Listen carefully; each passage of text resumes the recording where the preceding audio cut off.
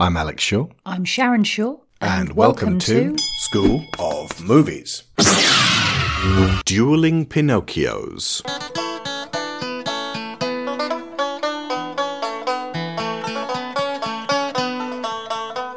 I've got no strings to hold me down, to make me fret or to make me frown.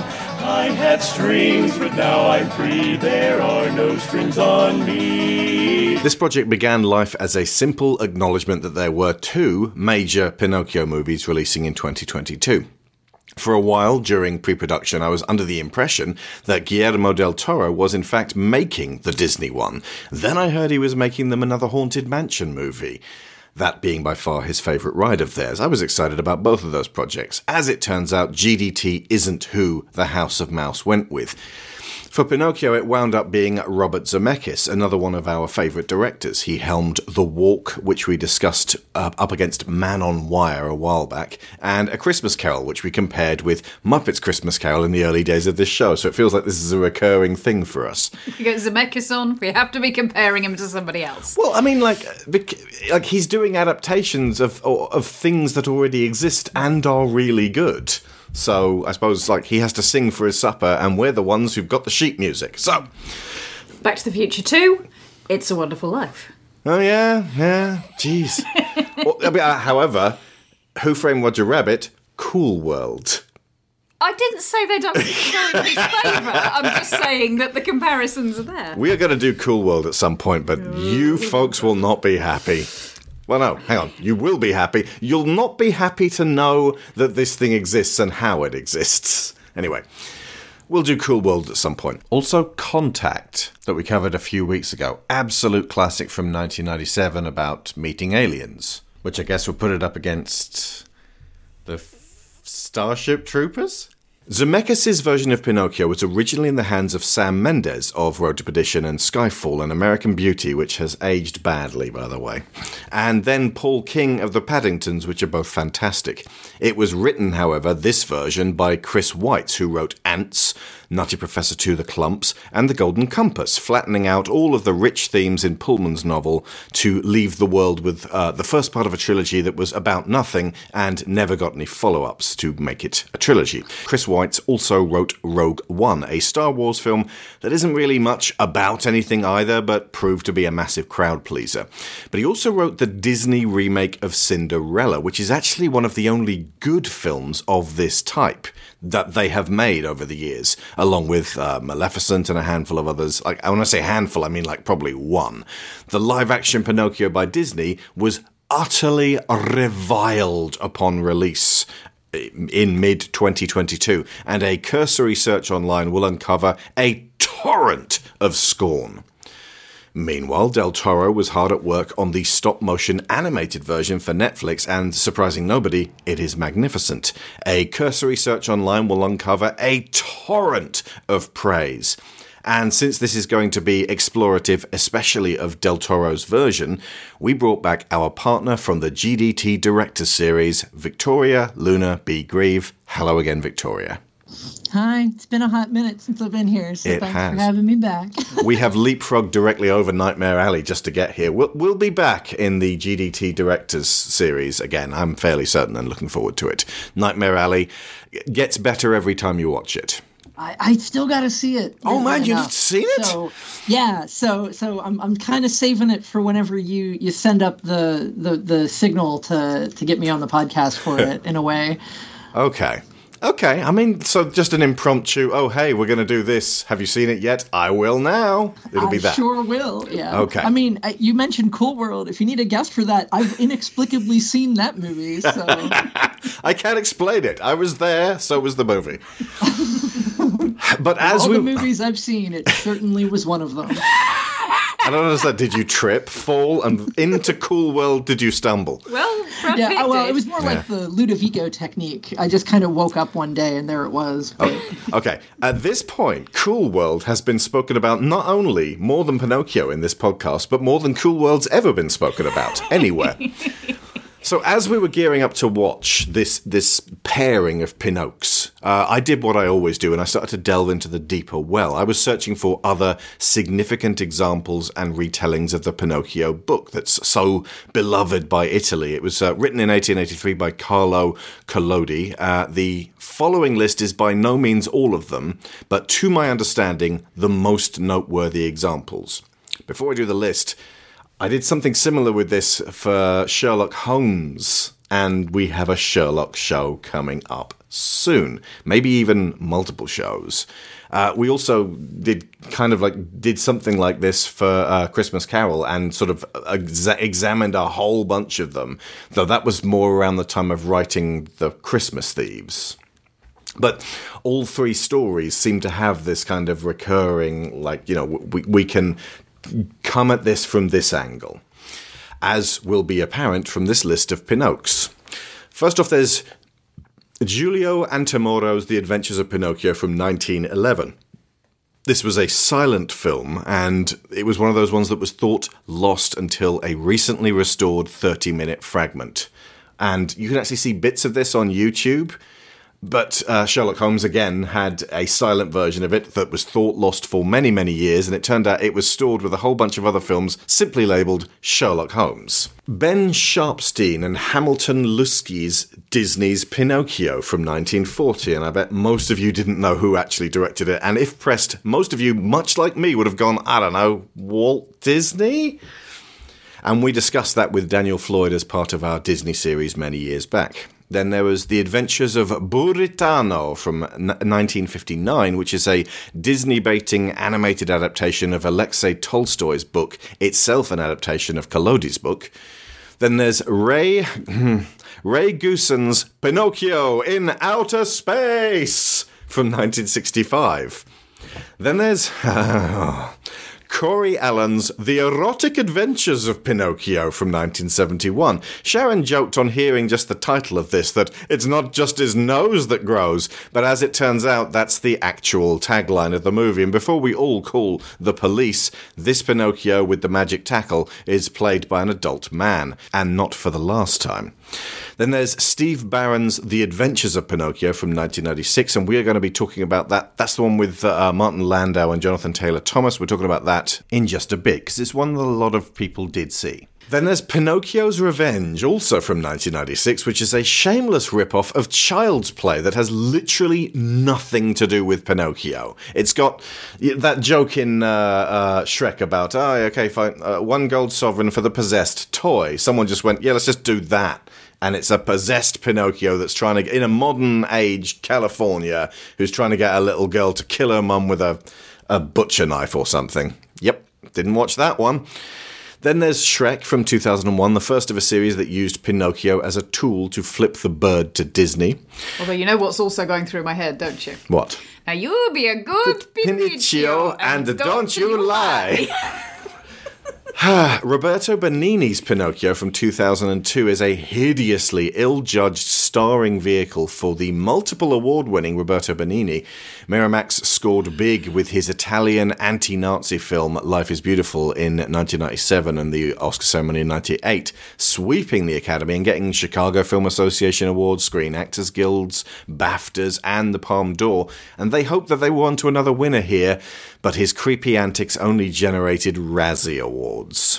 And we'll talk about that for a bit. We actually didn't make it through the film. I managed to track down a very rare copy of this in Italian with subtitles, and about halfway through I was like, there are so many other Pinocchio films that sound more interesting than this, and we should be watching them instead. And I was right to do so. Then there's Enzo D'Alo's Pinocchio from 2012, one of the ones that we managed to watch because we weren't watching the Benigni one, which is a beautiful 2D hand-drawn animated film that nobody has ever heard of, and we found it on YouTube today in its HD entirety, so we will be talking about that one too. Then there's Matteo Garone's Pinocchio from 2019, a truly excellent live-action film that we saw today and we'll definitely be talking about at length. It might be confused with the Benigni one, because Benigni, who played Pinocchio in his film, plays Geppetto in this, and he's really low-key. It's completely different in its approach. And then finally there's Vasily Rovensky's Pinocchio, A True Story from 2021, the Russian CG one, with Napoleon Dynamite playing a horse and Pauly Shore playing Pinocchio. We will be talking about that one and the Jonathan Taylor Thomas one in the next show in conjunction with the Guillermo del Toro one. However, before we do any of that, here is Sharon and I talking to Daniel Floyd about the 1940 original Disney classic, just to give us a baseline of what most people know. And this was recorded way back, nearly 10 years ago in 2014, as we were beginning our lengthy, and still not actually finished, because it never will be, saga of discussions on the official animated Walt Disney canon. Because I don't want to outlive those movies, do you? You want to look back and go, remember when Disney made movies? Now they just make playing cards. Pornographic ones. But they keep us going in the atomic wastelands. Ladies and gentlemen, the master showman, that's me, Impotuto Ribaldo, and by special permission of the management, is presenting to you the one and only Pinocchio. I got no strings, no me duck. When Walt Disney gave you his first full-length feature, Snow White and the Seven Dwarfs became a nation's friends. You made Dopey the star of his day, and Hi-Ho your favorite song. And now Walt Disney brings you his first and only full-length feature since Snow White. Which one of this grand new group of characters will be your favorite? Will it be mischievous little Pinocchio himself? Will it be Geppetto, the kindly old woodcarver? Will it be fluttery, frivolous Cleo, the goldfish?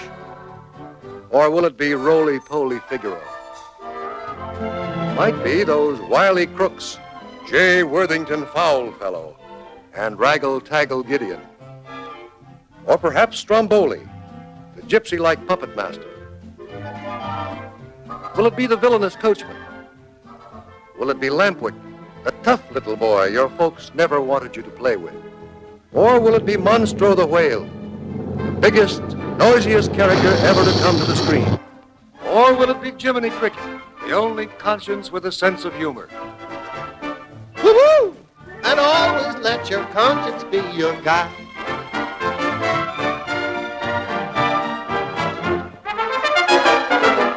Pinocchio, 1940. Dan, what do you like about Pinocchio? Actually, having now watched it again and knowing its historical, the context it was released in, I like a lot about Pinocchio. Pinocchio has go for it. Quickly turned into one of my actual. I don't know if I'd rank it among favorites. I feel like I want to finish watching the rest of these first, but I like it way, way more than I used to. Because in watching Pinocchio, I realized for the first time what an incredible leap Disney had made in terms of technical and artistic capability from Snow White even. These guys there was no hard set study for animation up to this point. These guys were basically figuring it out as they went, how to do animation well and just figuring this craft out. The fact that in 10 years they basically figured out everything that I have now studied to do my job today by themselves is astounding. But also that just between these two films, a few years apart, the huge strides forward, in character animation, in effects animation, the way they stage the action doesn't feel like a short anymore. It feels like now they're imitating film. A lot of the kind of camera angle simulation they do, like the entire Monstro sequence, the way it's cut together, it feels very film-like and very effective. It's a charming story. It's got really charming music, and the production value on this film, I feel like you really feel Disney's perfectionism watching this one. It feels like they made an absurd amount of money on Snow White. If you don't adjust for inflation, it's still the most successful animated film box office ever. It allowed them to buy their Burbank studios. That basically paved the way for Disney itself. Yeah, it made Disney animation a thing. He staffed up big time. He put a lot of money into Pinocchio as a follow-up, and you could tell he was like, all right, we're going to make a lot of money from these things. Let us make this perfect. Let us just pour as much money as we need to make this film awesome. And it's a lot trickier as well, because the original Snow White fairy tale, they could boil it down to the simple lines, which it was. But Pinocchio is a book, and it's got a very set story, and one thing leads to another, and it's episodic, and everything has some sort of relevance to Pinocchio's journey. So they were, to a degree, far more constricted by their adaptation of that than they were with Snow White. Definitely. And I think it helps, because Pinocchio feels a lot leaner and a lot more story-focused than Snow White does as well. Like less procrastinating with dance and singing routines. There's still a few with the clocks and the jumping out, a little wooden boy. Yeah, for sure. But it does move along at much more of a quick clip. And it's Disney just sunk so much money into this thing. And it's really, watching it now, it is really like a joy to watch. Like I went back and I watched Snow White, the dwarves chasing the witch up the mountain before she dies, and to kind of murder her with pickaxes. Yeah, for kids. So, like, watching that and looking at just technically what they achieved is, all right, some very cool shots, some very fancy lighting, very beautiful painting, some pretty good animation here. But then looking at that compared to the Monstro sequence in Pinocchio, and it looks like this was 10 to 20 years apart. Like, the leap forward in craft and in the way it's staged and everything is just, and in how exciting and really tense it is just astounds me now. Little wooden head, go play your part. Bring a little joy to every heart. Little do you know, and yet it's true, that I'm mighty proud of you. Little wooden feet, and best of all, a little wooden seat in case you fall. Oh, how graceful, my little wooden head. Structurally and in just sheer appearance, Pinocchio far better resembles the later Disneys than Snow White does. Right. I never realized until watching these now how much progress they made so quickly. They set the tone with it. My personal favourite bits I like as well. Honest John, the fox character, he's basically Mr. Burns. If you actually watch his behaviour, especially since Mr. Burns appears to have a cultural reference point around about 1940, maybe slightly before then. So it's like he stopped there and has basically been an Honest John, but immortal and somehow before he got huge, his early wheeling, dealing, scamming days. And he's perfectly characterised in a single little feature of his costume. And can you guess which one I'm thinking of here? Is it the hole in the glove? Yes! The fingertip hole. He's got a little tiny patch of his glove missing, which shows that he's got these airs and graces and these fancy white gloves, but there's a hole in it. And it's kind of like you can see the shyster underneath, and it doesn't take much exploration to see it. But to the casual, wide-eyed Pinocchio type guy, he might seem like a fancy actor. But he hasn't even noticed that he's got a hole in his glove. No, of course. Yeah, because he's not looking for those little details. An actor's life for me. An actor's life for me. A waxed moustache and a beaver coat, a pony cart and a billy goat. Hi, diddly-dum. An actor's life is fun. You wear your hair in a pompadour. You ride around in a coach and four. You stop and buy out a candy store. An actor's life for me. Hi, diddly-dee. An actor's life for me. A high silk hat and a silver cane. A watch of gold with a diamond chain. Hi, diddly-day. An actor's life is gay. It's great to be a celebrity. An actor's life for me. I wonder what led to the decision to make Honest John and I forget the name of his counterpart. Gideon, right. The decision to make them anthropomorphic animals in a otherwise human world in which nobody seems to notice or care. Yeah, it's like you're turning into a donkey. Not that much of a problem, actually. There's a cat that wears clothes. That's actually a and the cat can't even talk. As I was watching it, half of my brain was kind of reading them as allegories anyway. So, like, everybody else in this world doesn't see them as a fox and a cat. We see them as a fox and a cat because that's their personality traits coming through. Yeah. And when the boys all turn into donkeys on Pleasure Island, they're not really turning into donkeys. They are simply being boxed up and shipped off as slaves. But we're seeing them being turned into donkeys because that characterizes what's happening to them. Honest That makes John sense. gives a priceless puppet to Stromboli and gets a small bag of gold in return. It's like, that's how much of a wheeler dealer he really is. Stromboli should have gone, bloody hell, a talking a fox, and grabbed him as well. That is a fine point. Actually, I would say that what appealed to What me about the your most... cat? Oh no, he only wears the pants. He can't talk. What appealed to me the most about Pinocchio, particularly in comparison to Snow White, was the fact that there is a journey here, that there is a character who goes from A to B to C, and that it's actually there aren't that many Disney stories that follow this particular arc, which is that Pinocchio is essentially naive and lazy and selfish. Not in a really horrible way, just in the way that children are. Because when you're tiny, the world doesn't really exist outside your own focus. Yeah. And it's presented to him that if he wants to become a real boy, read grown-up human being, he's going to have to learn to be unselfish and to care about other people than himself and other things than his own gratification. And he does go through that journey. Yeah, Snow White doesn't even approach that. She doesn't get told to do anything, and she doesn't do anything. She mothers the dwarves and gives them a bit more of a lifestyle, an organised lifestyle than they've managed before. She makes them wash their hands, and she gives gooseberry pie to Grumpy. Save it for the princess show. I know. Unfortunately, we can't talk about character arcs without pointing out that she's a princess. But I will say the transformation scene when Lampwick turns into a donkey is fantastic, even today. It's like the American Werewolf in London transformation scene for kids. Well, Yeah, still really scary. God, yes, it is.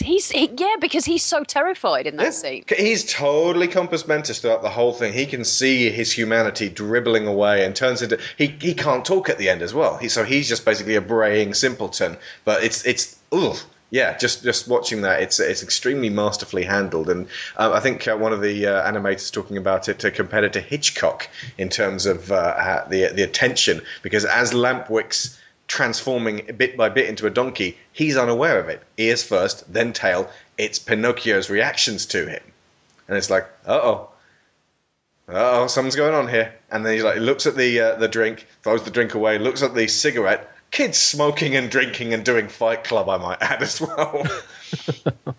But yeah, that whole scenario is pretty terrifying. And the worst thing, and I said this to Lyra, no comeuppance for those guys.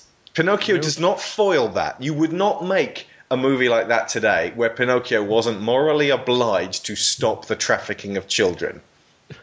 That is quite a loose end to leave. They totally get away with it. And that guy's like, no one comes back as boys. And Lawrence John's like, yes, happy to do business with you. So the other thing I love about it is Monstro, the whale. That whole sequence is the immensity of that thing, and the fact that they have to animate the water, which I gather is quite difficult to animate. Yeah. That's part of what makes my jaw drop looking at that. Just to give them the scale, given the scale and how much they do and how complex a lot of the water and the splashes are, and the movements of the water and the waves and the characters moving and acting on top of that and being affected by it. That's super complex stuff. Yeah. Even now, that's super complex to do, and it's the second animated feature ever, and their first time trying anything like that, and it's probably some of the best looking water Disney's ever done. Honestly, I'm amazed this did not do huge money. Why didn't it?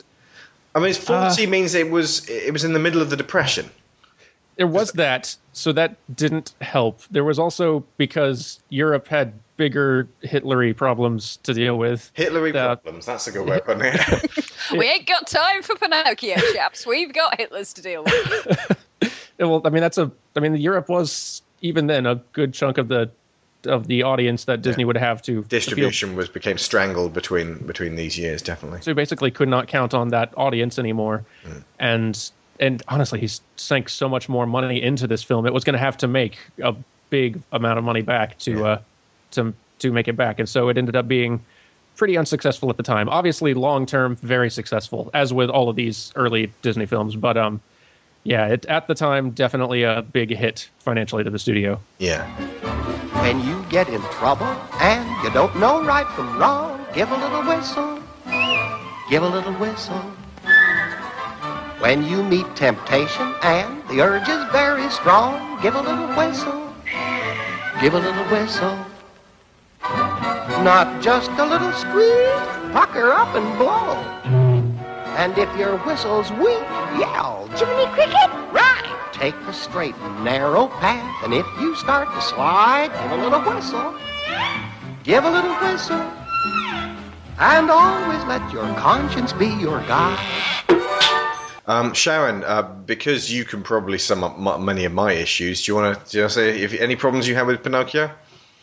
Well, I think the biggest one for me, and it took me by surprise, actually. I wasn't expecting this, but there is shall we say, a degree of elitism in the whole segment with the boys being taken off to Pleasure Island. You've got this mass of... if you look at it closely, very obviously poverty-struck kids. I mean, all of their shoes and their clothes are tatty as hell and full of holes. They clearly do not have particularly well cared for backgrounds or households that have money and the ability to support them. And yet... I think I spotted Tony Costa in there somewhere. Yeah, Philip Pullman was making notes. There's almost an Oliver sensibility about it all, Oliver Twist going on there. But there's still this overarching tone of they deserve what they get because they're being seduced by the prospect of drink and smoke and pool. And, being able to play all the time and not ever having to take any responsibility. Well, you see, if you'd gone to school like good boys, then you'd be all right, wouldn't you? And it's like, have you seen what's happening to them? He is in a box labelled salt mines. Nobody deserves that. This is, of course, not helped by the fact that Jiminy keeps lecturing Pinocchio the whole way through and sounding like the sort of guy that you really don't want to follow that moral path because it sounds boring.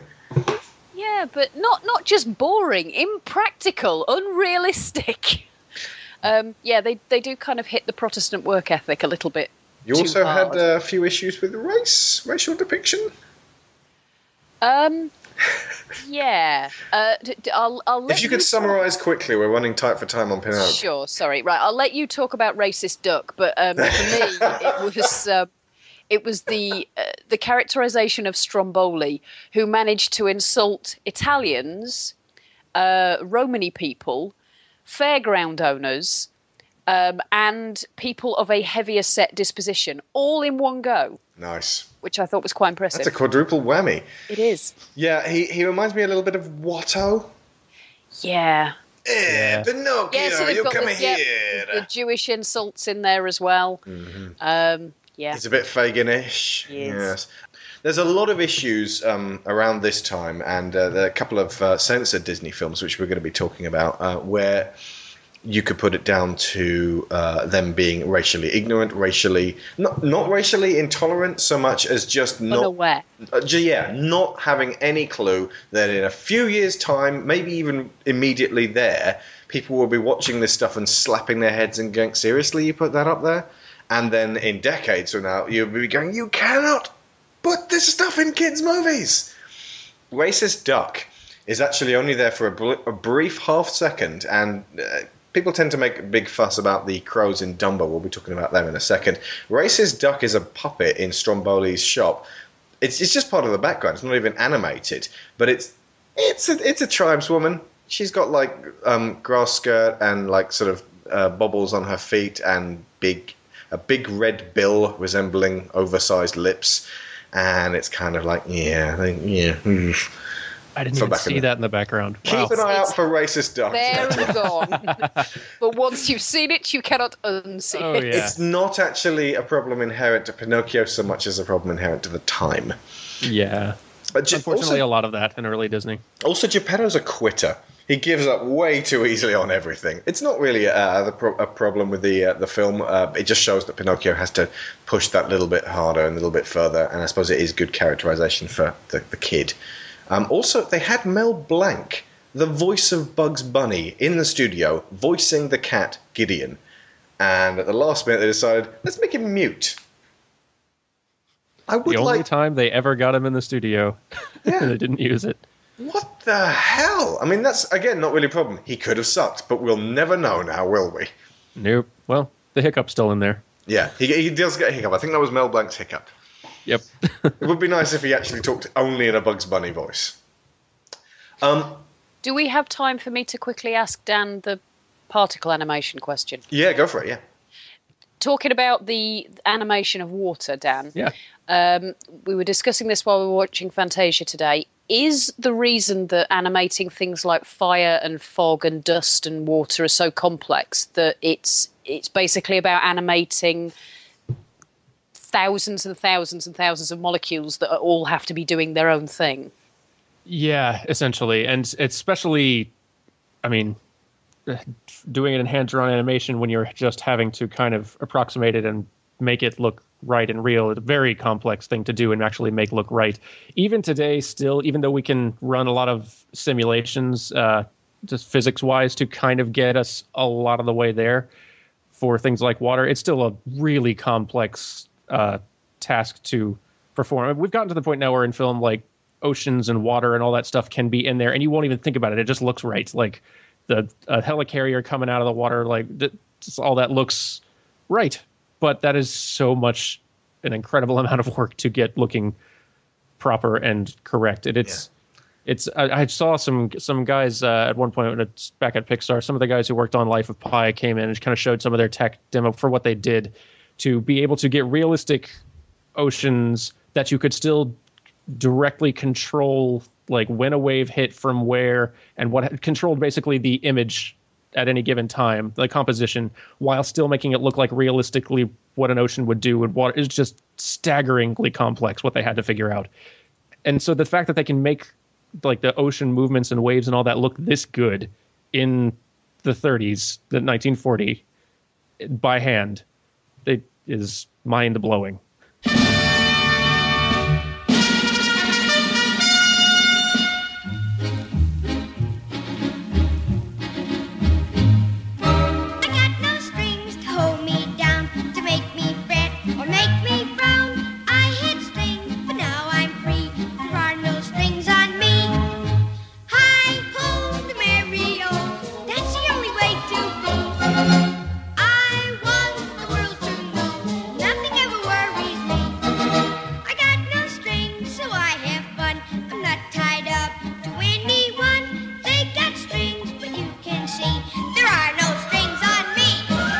Back at my notes for these earlier films we were doing, I wrote maybe like 8 or 9 bullet points for all these earlier ones compared to the pages. Yes. Partly just because of we eventually gave up the structure of, all right, let's not record 10 of these at once. Let's do them 1 or 2 at a time. So I started actually going much more in depth and coming up with stuff to say. But man, yeah, I wrote like 7 things about all of Fantasia. That's ridiculous. It seems like a big ask, and it almost like if we were going to go back, we should really just do them 1 per week. But Christ, I don't think I could talk about Fantasia for the customary hour and a half to 2 hours. I think the half hour we even ended up getting before recording this extra bit, it feels like the right amount, because just with these earlier films, there is plenty to say, but there's not so much substance to the film that you could be digging in for hours and hours on it. Like, you're not going to run to 3 hours, even when you're saying you're just going to do 2 on Dumbo. There's lots of lovely things to say about Dumbo, but you don't have to talk for 2 hours about it. Whereas, I think we talk at length on those later ones because we really want to. Yeah. One exception to that would actually be Pinocchio. I feel like I could feasibly write an essay about the simple mechanics of a puppet wanting to be a real live boy and why that genuinely appeals to us and has made it an immortal story. That's true. We could probably dig into some of these a bit more. Cinderella could probably get a little bit more. Some of these, handful of these other ones. But by the time we were getting to these later '60s films, we were talking longer about them. Oh no! Actually, I was putting this is a bit for the end of Pinocchio. Oh, well, okay. Sorry. See how I worked into it though, very, very seamlessly. Genuine question, by the way. Does that mean that Pinocchio counts as the first sci-fi story? He's like a wooden cyborg.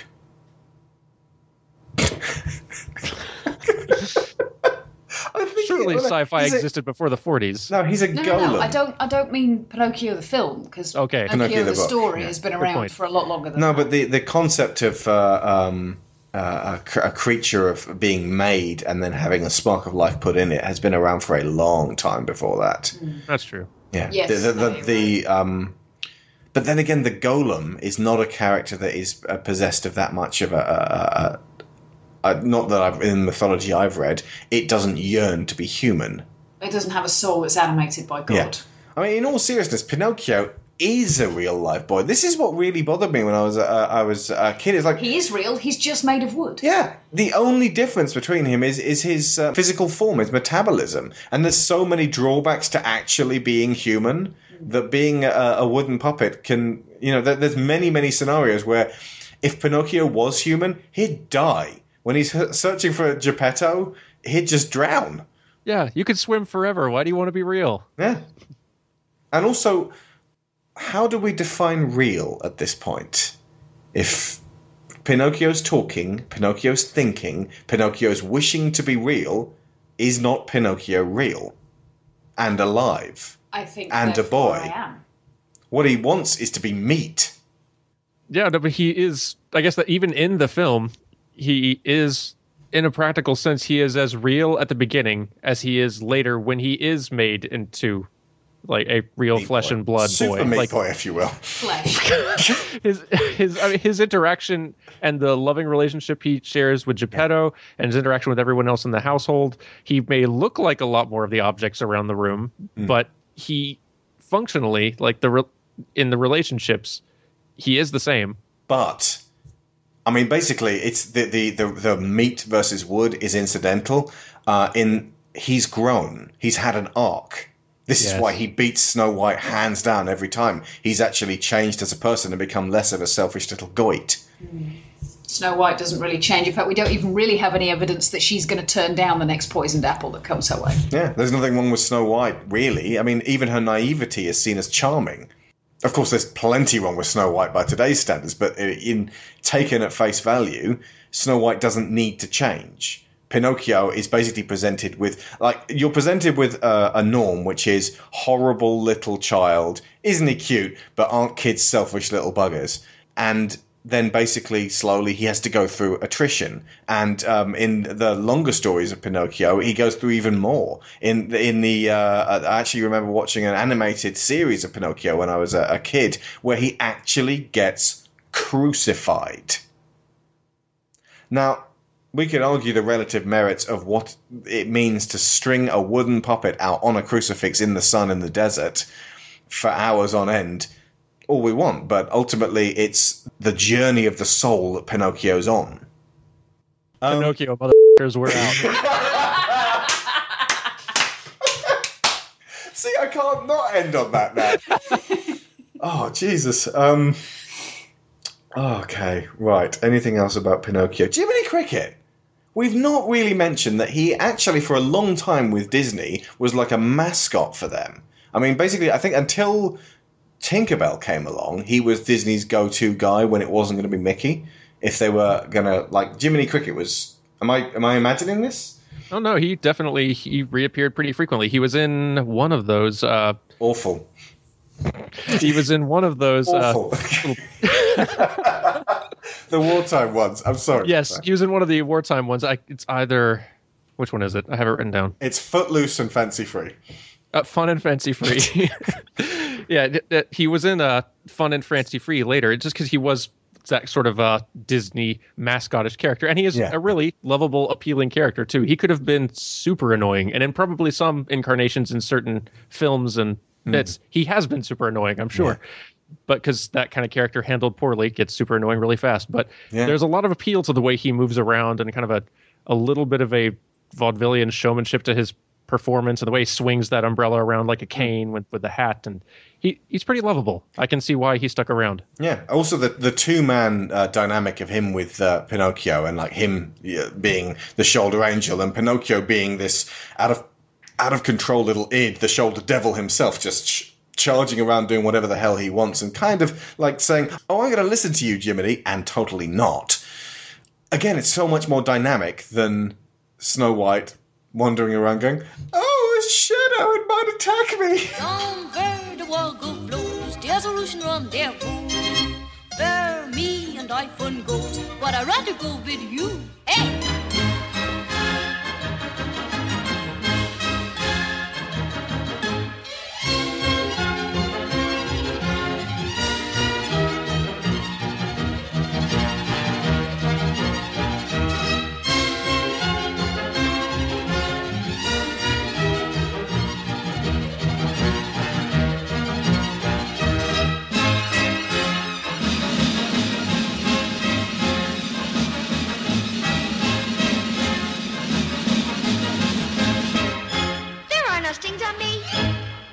The historical significance of Pinocchio, I think we covered a bit to begin with, but let's go back to that. It gave him tenure as a studio because it proved that they could do it twice. It introduced the magic.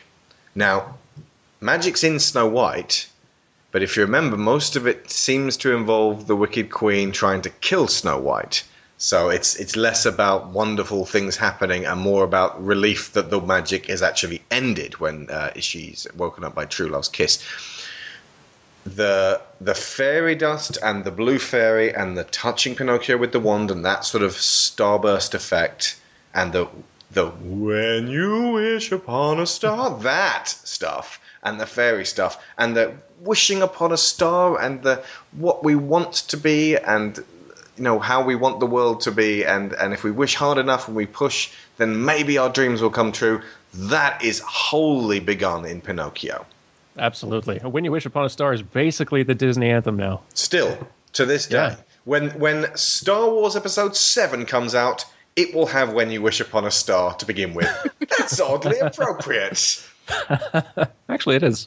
Just as an animator watching this, too, I am impressed by looking at Snow White, and this is very much craft of animation stuff, but looking at animations of dwarves, the characters that aren't kind of carefully following a live action rotoscope sort of thing, like Snow White and the Prince, their kind of animation is appealing and they've all got charm, but it's very busy. They're moving pretty much constantly. There's they will not stay in a pose for very long. Usually it's very just lots of chaos, but looking at I loved watching Jiminy Cricket kind of even just from the beginning and this one come in because even just in the craft of character performance and animation, they came a long way.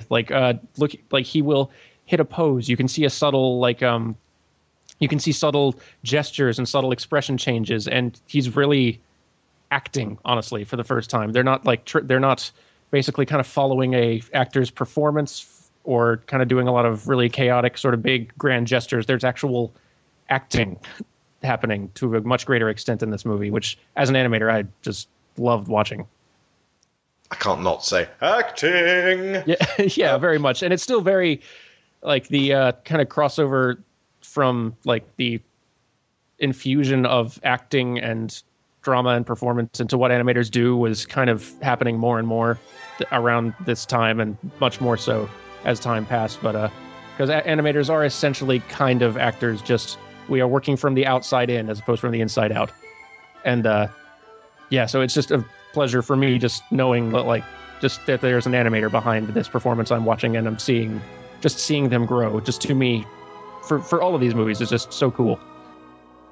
When you wish upon a star, makes no difference who you are.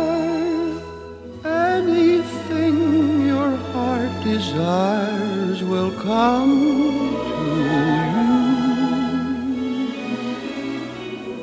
If your heart is in your dream, no request is too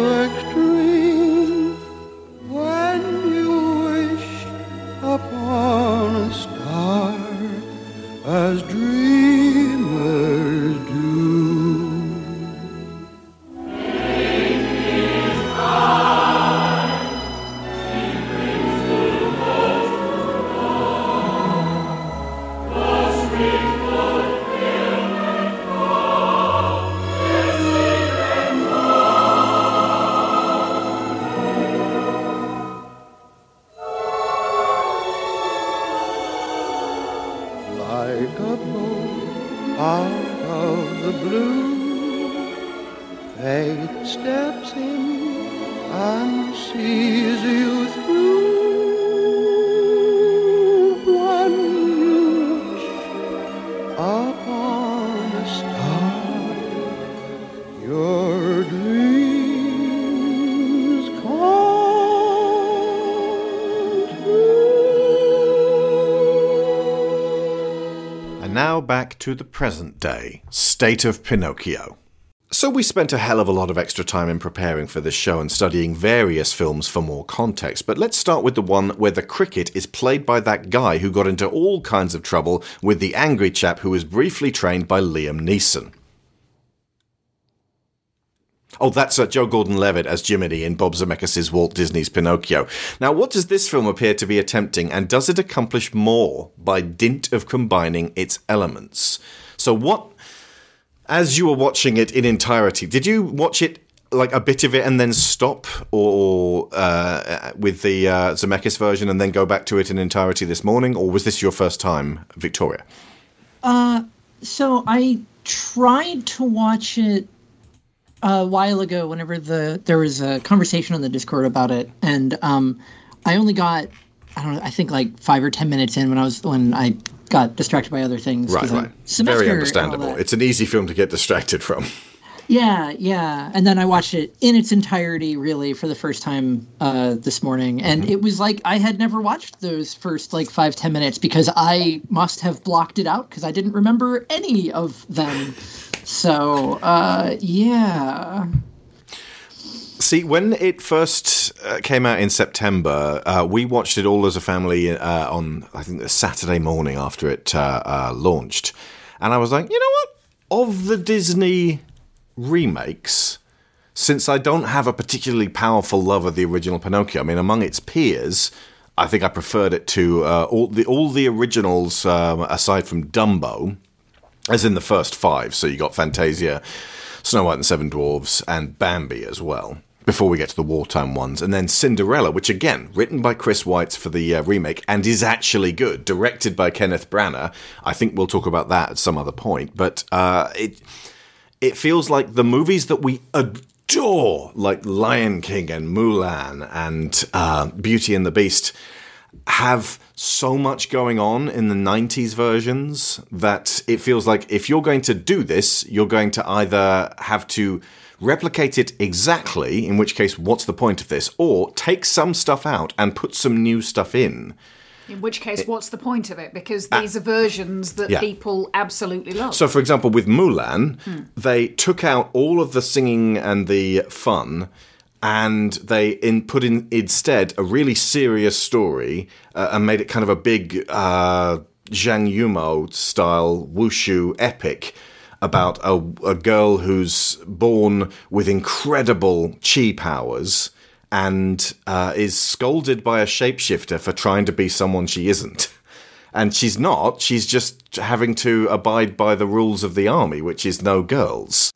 She's not trying to be a man.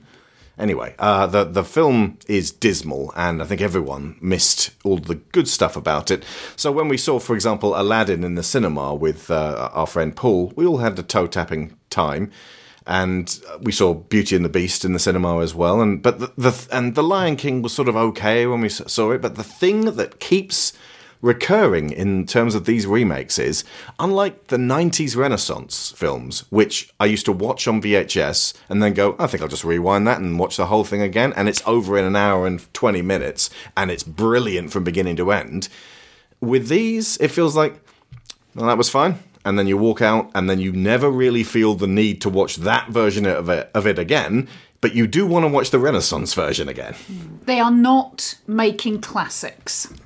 Well, they're remaking and repackaging classics. Yeah, but the remakes are not themselves classics. Yeah. Okay. I actually haven't seen any of the other live action remakes. Probably for the best. At all. It's one of those things where I took one look at several of them and thought that I have only so much finite time on this planet, and I'm not going to spend it on these. And also I'm, pretty busy with work. But this is a heck of an introduction to the kind of spiking the screen, meta commentary, sweaty dialogue that I can only sweaty dialogue. Yeah. Keep going.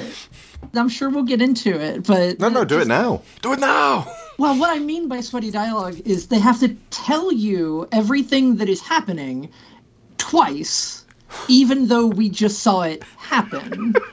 Like, they explain... That's Chris Weitz for you. Means boy made out of pine 3 times in this movie, twice back to back, within like 5 minutes of each other, in case you, I guess, had a stroke between them. Jeez. I'm semi-convinced Chris Weitz is so used to people falling asleep during his movies that he's now overcompensating for the possibility that you might fall asleep in the middle of a sentence. Yeah, but you're not going to wake up and absorb what's said in the next sentence. Space that doubling up on the plot points out a bit. You can say it 3 times, Chris, but you want one in the middle, one at each end. I mean, look, we could level a lot of this at Chris Weitz because he's hurt us before in the past, and we kind of want, like Sharon and I want to give Zemeckis an out with this one because he's provided us with such joy throughout our lives. I mean, the Back to the Future trilogy run through my blood. We're about to talk about Contact, and one of his magnificent but mostly kind of forgotten films. But at the same time, he kind of has to own the fact that so much of this was disappointing to so many other people besides us. Well, even the greats are allowed a miss or two. That's absolutely fine. He also made Welcome to Marwen fairly recently. Yeah. I do get Christmas what you mean, Carol was no Victoria, picnic either. I do actually think that, script aside, and obviously Chris Weitz is going to have to carry some of the weight for that, and he has form for repeating himself. But I do think that Zemeckis, as he's got older, has slipped more and more into this. We've got to make sure that everything is outlined for everyone. Who gets confused by Pinocchio? I don't know. I've never seen someone go, I don't understand how a little wooden boy can talk and walk. I mean, even the people in the film are like, well, it's a puppet, and it's talking, and this is fine. Like, no one ever freaks out, really, about the fact that this thing... The only person who's confused at this stage, Bob, is you. Yeah. There's one the teacher at the school freaks out, but that's it. And it's kind of off screen, but this feels so much more like almost the more recent Marvel films, too, where there's clearly a vision and it, director be damned. And I don't know, like I like you love Back to the Future, so many of the other movies that we associate with Zemeckis, but like I couldn't associate any aspect of this to any of the like hallmarks of those older movies. It just felt like a Disney movie that was recreating like a best of series of scenes from a much older Disney movie that I've probably seen several dozen times as a child, and then not really doing anything with it other than introducing post-irony like meta dialogue and then making sure that they say everything multiple times in case you fell asleep and then remove any of the stakes or emotion from it. There is an irony of you saying that they said everything multiple times. Sure, but I'm reiterating the point because I think it is very important. It's not just like me explaining the joke that we just saw twice. Yeah. I do agree that the whole... And this is something that, having seen a few of the remakes, can be levelled at most of them, is that they cling to You've seen all the remakes. Have I? All of them. Okay. Every single one. Well... What they seem to do is cling to a visual reference and go, can we do a CG version of that? So having watched numerous Pinocchios today, it became very apparent that this version of Pinocchio, where he is very smoothly shaped and wearing a hat and a bow tie and neat little shorts and neat little gloves. And has these great big blue eyes. Yeah, that is... It's not unique. There are other Pinocchios who wear clothes, but this very he has to be smoothed and shaped and to replicate a real boy as much as possible, or at least the version of the real boy that we're trying to mould him into. He needs to be replicated to the version of the 1940 Pinocchio. Exactly, that's what I mean. Yeah. So visually, he is just a CG version of that.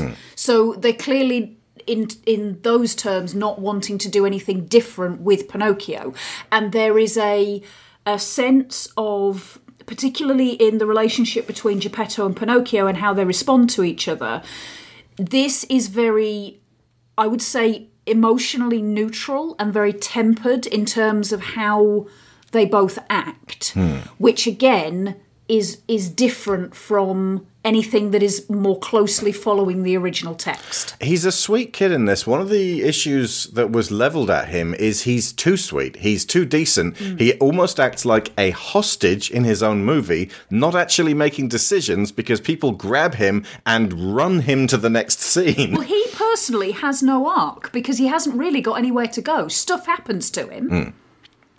The one major oversight is, since this appears to be about, they're replicating the 1940 Disney version. In that version, Pinocchio makes decisions and most of them are bad. And in this version, Pinocchio makes some decisions and all of them are good, but he is prevented from doing the good thing by various antagonists. So, for example, he's told to go to school by Geppetto. He hops off to school. By the way, in so many versions of Pinocchio, Geppetto's like, oh my God, a toy has just come to life. And it's like, you know, in this version and Del Toro's is like, and he's my son as well. Like, I've got my son back who died. And in other cases, it's like there is a toy who's running around the place smashing stuff up, but I'm going to try and sort of keep him under control. But usually within about 4 hours of Pinocchio going from inert wood to a living child who's asking a lot of questions, Geppetto's kicking him out the door and saying, go to school. And then when Pinocchio doesn't come home from school that day, Geppetto goes off and ends up in the belly of a whale. And it seems like a massive stretch now in a modern context to go from, I wonder where my kid is, to, well, I'm stuck in this whale/shark/dogfish. And then Pinocchio just happens to be swallowed by the same whale. The issue here is that Geppetto doesn't homeschool Pinocchio at all. Doesn't seem to know how to. And like, you know, there are authorities to deal with this stuff. I'm going to send you there, and I'm just going to send you off walking there. I'm not going to walk you to school myself. You'll know where the school is. Just ask people. Yeah, and even in the end, there's like a beat where it's like it's supposed to be this heartfelt reunion between the two of them, where it almost implies there was some kind of like conflict or misunderstanding, but they just left the conflict or misunderstanding out in this version. There's no, like, Pinocchio at no point misunderstands something that Geppetto says and like goes off to do things. He's just... He goes to the school. He's a very good obeying son and gets waylaid by Fox and who hasn't his goofy little cat. And then shenanigans occur and they just happen at him and it doesn't really matter. And then he proves that he never needed Jiminy in the first place because he clearly has a conscience, especially in the Pleasure Island sequence. And so then there's like the heartfelt reunion, but it's been one day. Like they actually lampshade the fact that that the entire thing occurs in a single day, which is just astonishing that they canonize that. And then they're like, oh, of course I love you. Well, of course, yes, there has been no point wherein I think or the characters think that you don't. So I appreciate you reiterating that thing, Mr. Tom Hanks. Like, sorry. That's okay. I also heard, I think from Kermode, that Tom is just sleeping through this performance. I think he's going for something more slight. It's possible just that I was swept up in the magic of Tom Hanks and his twinkling eyes, but I actually really liked Geppetto from the word go. Maybe just the muttering to himself. He seems like less of a creep than most other Geppettos. And it also seems like he's a little bit not quite all there, so he's like, look, I'm an old guy, I can't teach you everything. That's for schools to teach you, so I'm just going to send you off. So you can sort of understand it, but at the same time, the central issue is still that Pinocchio has decisions made for him when he goes to school. And by the way, when he's walking through the street, do you remember that big pile of horse shit that he crouches down to sniff? Mm-hmm. I was like, when I watched that, going, no, don't do that shot, because that will be every thumbnail on the videos that get to the top of the YouTube algorithm from people who hate this film and are, especially those who are performatively angry at it. And ultimately, there's people who love Disney who hate these films because in their eyes, this is betraying the legacy. And, some folks would be like, this is not what Walt would want. And it's like, not like this. And then there's other people who are like, just, I understand and appreciate film, and this is a bad version of that. And then there's other people who are like, I hate Disney because it gets me clicks. Well, that scene in particular, so I watched this with my wife, and she grew up on a horse compound. And so when we got to that scene, she goes, oh, horse apples. And I went, oh, no, he dropped the apple, and now he's going to pick up a horse turd and carry that to the school and give it to teacher. And the next shot, you can't tell that he did in fact pick up the real apple and is carrying it. And I was just, the whole time I'm like, oh, please don't be that crass. What is going on right now? That does make me wonder if Robert Zemeckis signed some kind of contract with the devil at some point where it's like, okay, Bob, you're going to be a successful filmmaker, but every film you ever make has to have a manure shot in it. Oh, God. Is that why they put it in there? There's one in Christmas Carol as well. Oh, okay, well, either way, it's the thumbnail if you look on YouTube, and it's sort of, Disney is shit now, and this is what Disney is, and it's a nice, easy symbolism. But here's the issue. I also wanted to point out that Tom Hanks literally sleeps through half of the first 30 minutes of this movie, so... Indeed, he does. Although, luckily, his many, many cuckoo clocks wake him up, which I'm assuming they do on the hour, which means, like, how do you sleep at night? As his neighbour, I would be just turning up the next day with a baseball bat that I carved out of a bigger baseball bat, just tapping it against my open palm going, you're going to sell some of those cuckoo clocks today. Next time I hear someone round your doorway asking to buy a cuckoo clock, if you don't immediately say yes and start depleting your supply of the things that ruin my peace, this bat is going right up your fundament. It would have made sense if any of the cuckoo clocks, they apparently only go off once a day at whatever 6 o'clock apparently, according to a different version of Pinocchio.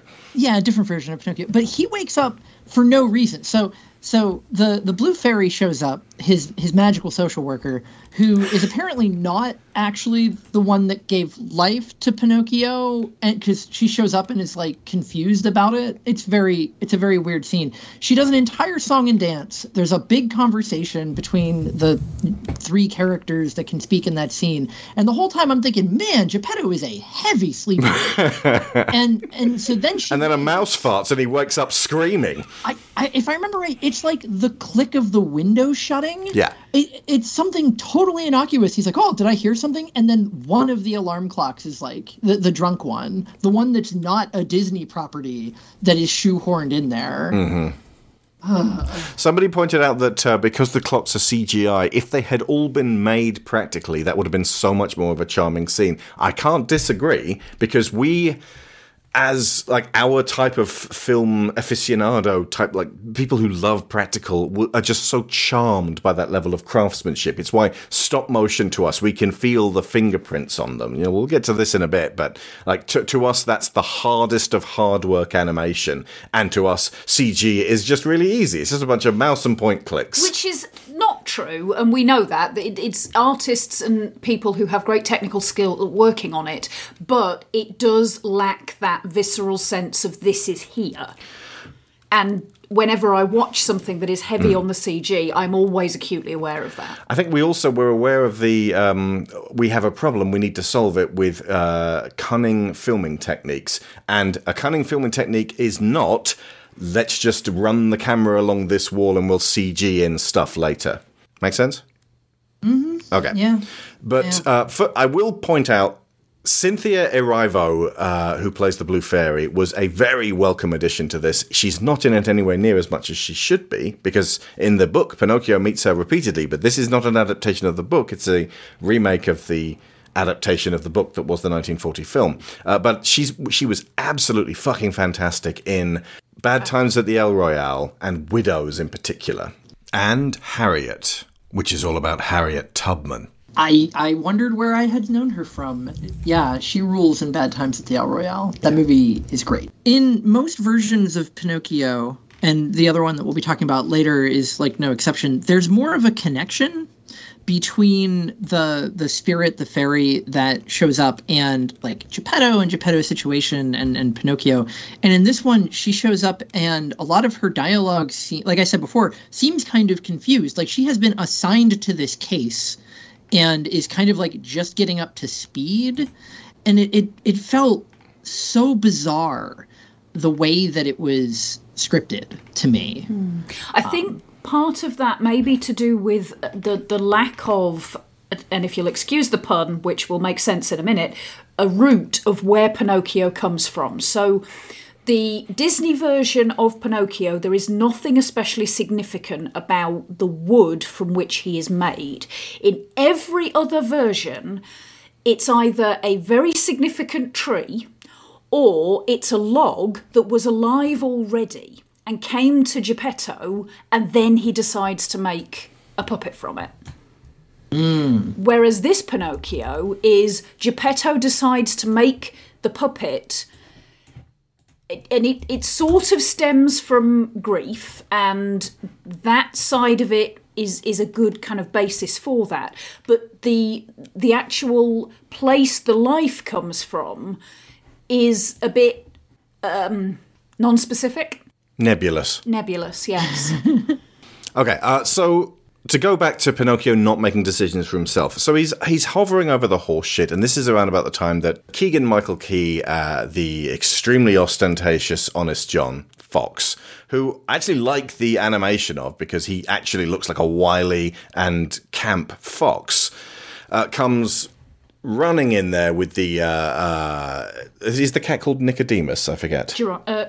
Gideon. Gideon, that's the one. And sorry, Nicodemus is Maid Marian's cat from Robin Hood, Prince of Thieves. Find mice. So he goes, an actor, you've got to be an actor, nay, an influencer. And I can see what they're doing. They're effectively illustrating the pressure on little kids to be famous. And I'm like, this could be a theme. And it is immediately dropped. Yes, it is. And Honest John follows this up when, after you have the scene where Pinocchio tries to go to school, but then the schoolmaster won't let him in. That was what I was about to say. Then we move on to the school. Pinocchio is being a good boy, and he is thrown out, like, for being who he is, which seems like it might be a theme. And goes nowhere. It's so frustrating that this film seems like a bunch of things that might be themes. You're like, are you a theme? No, I'm just an incident. Indeed. It's an incident disguised as a theme. I'm dressed as a theme. I don't think a theme would wear a smock with its face on it. It would at Halloween.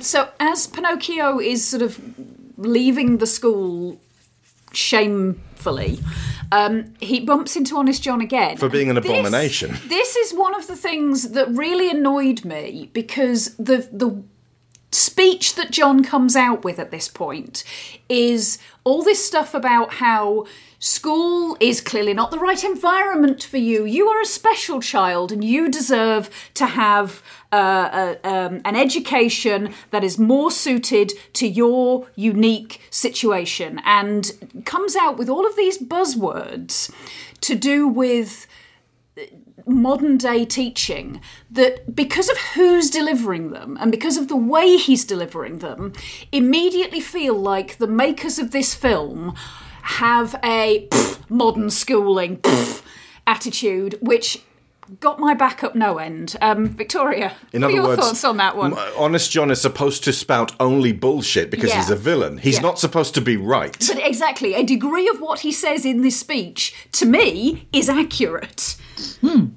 So, as an educator who specifically works in educational design, I was very familiar with a lot of those buzzwords. And I thought you might be. Yeah. I literally wrote, "Oh my God, pedagogy joke. What is happening?" I do want to point out, Honest John, sort of my favorite part of the movie. Brilliant. An act life for me. I mean, it's just something about a really good fox character. Just gets I don't to know. you. Yeah, he was, like you said, animated really well. It was like him and Figaro were like really well animated, and I appreciated that. Oh, Figaro, you mean the cat that belongs to Geppetto, but not his buddy Gideon. Right. No, Gideon's a goofball who stepped out of Cool World, but I feel like Figaro may pass the it's disgusting, why didn't they get a real cat test, because you kind of forget about him eventually and just that's about the best they can do. They did their best, and that's really all you can do. And he moves like a real cat. Like he's just a cat. At no point does he talk, or she, I have no idea. But anyway, the pedagogy stuff, some of it is like, I have been in long retreats where people talk about growth mindset, and I'm just like, holy crap, my dudes, like, this is the level that we're at talking about it. And it's one of those things where it's a lot of concepts that in the instructional design space have some kind of merit, but have been buzzworded to the point of being nonsense. So like, I kind of get where they're going, but it is kind of interesting, the implication, putting it into one of the villains' mouths to say, like, I'm 100% with you, Sharon. So it feels like a weird, almost like boomery, like kind of like anti-progressive stance of just kind of like, oh, look at all these buzzwords. These kids just need obedience and lectures kind of feel to it. But there are a lot of moments like that. Like, did you notice that only the villains speak Italian most of the time? Ooh. Like, there are so many, like, little things that as we're watching it, we're like, wait a minute, that feels like a strange theme. Like, okay, it's a Disney movie. All of the villains are, grotesque or non-human in some way, visually, which is just a Disney thing. But the fact that they made it so only, like, there's like one character that is not a specific villain that says something in Italian, and it is the school teacher person who is leading the children. She says hello in Italian to Geppetto, and that's it. But the rest of it Buongiorno. is Stromboli and like a couple. There was another character too that speaks a lot of Italian, and it's just like, well, what is being said here?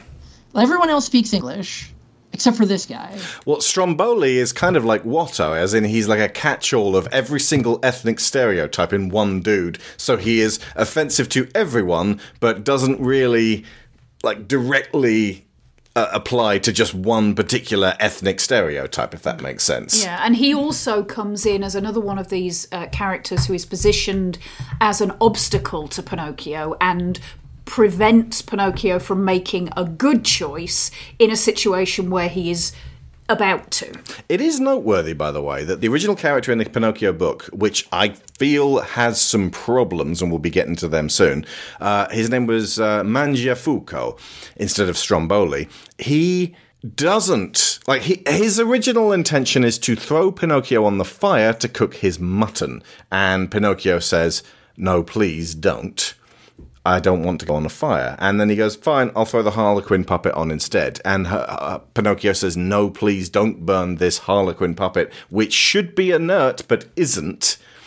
And he tells him the story about Geppetto and his father, and this massive antagonist actually not only lets Pinocchio go as a result of that, he gives him 5 gold coins. There is a lot of money going back and forth, like small amounts of money going back and forth in the story.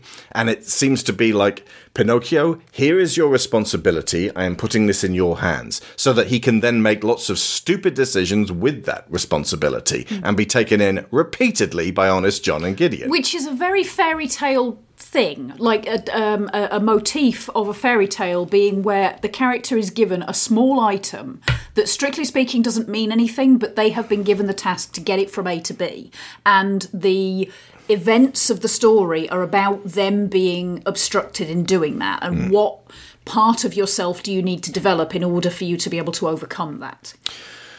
We'll get back to the book and the parallels in the middle section of this. Then there's the, for a start, there's the seagull voiced by Lorraine Bracco, who I thought was, like, that's terrible casting when I first saw it, because she's got a voice like this!